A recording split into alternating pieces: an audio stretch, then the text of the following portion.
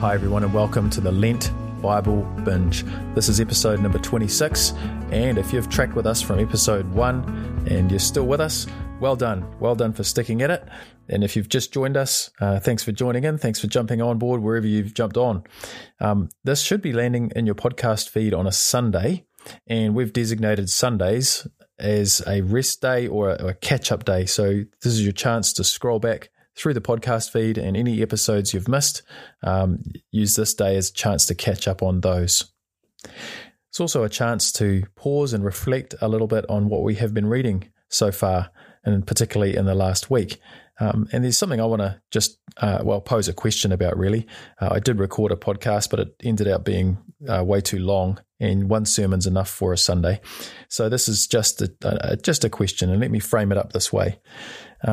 When we read Judges and 1 Samuel, which we're in now, we find this idea that the Holy Spirit comes and clothes someone for a specific task, for a specific season.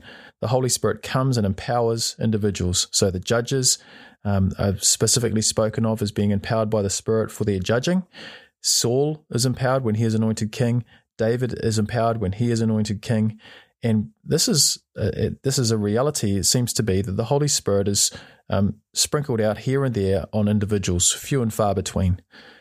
As we cross over into the New Covenant, we find that the promise is the Holy Spirit will be poured out on all God's kids, not sprinkled on a few individuals here and there, but there's a great transition. The Holy Spirit will inundate God's people. He will flood God's people. He will be poured out, not sprinkled out here and there.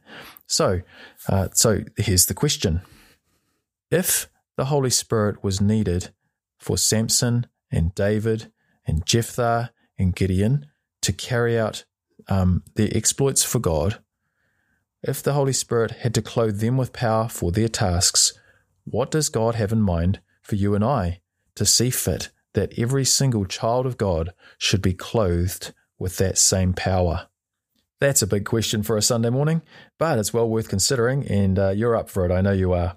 So enjoy pondering, enjoy thinking, and more importantly, may God's Spirit be at work in our lives to live into the reality of His empowering and not just think about it. So have a great Sunday, and we'll catch you back here on the podcast for episode 27 tomorrow.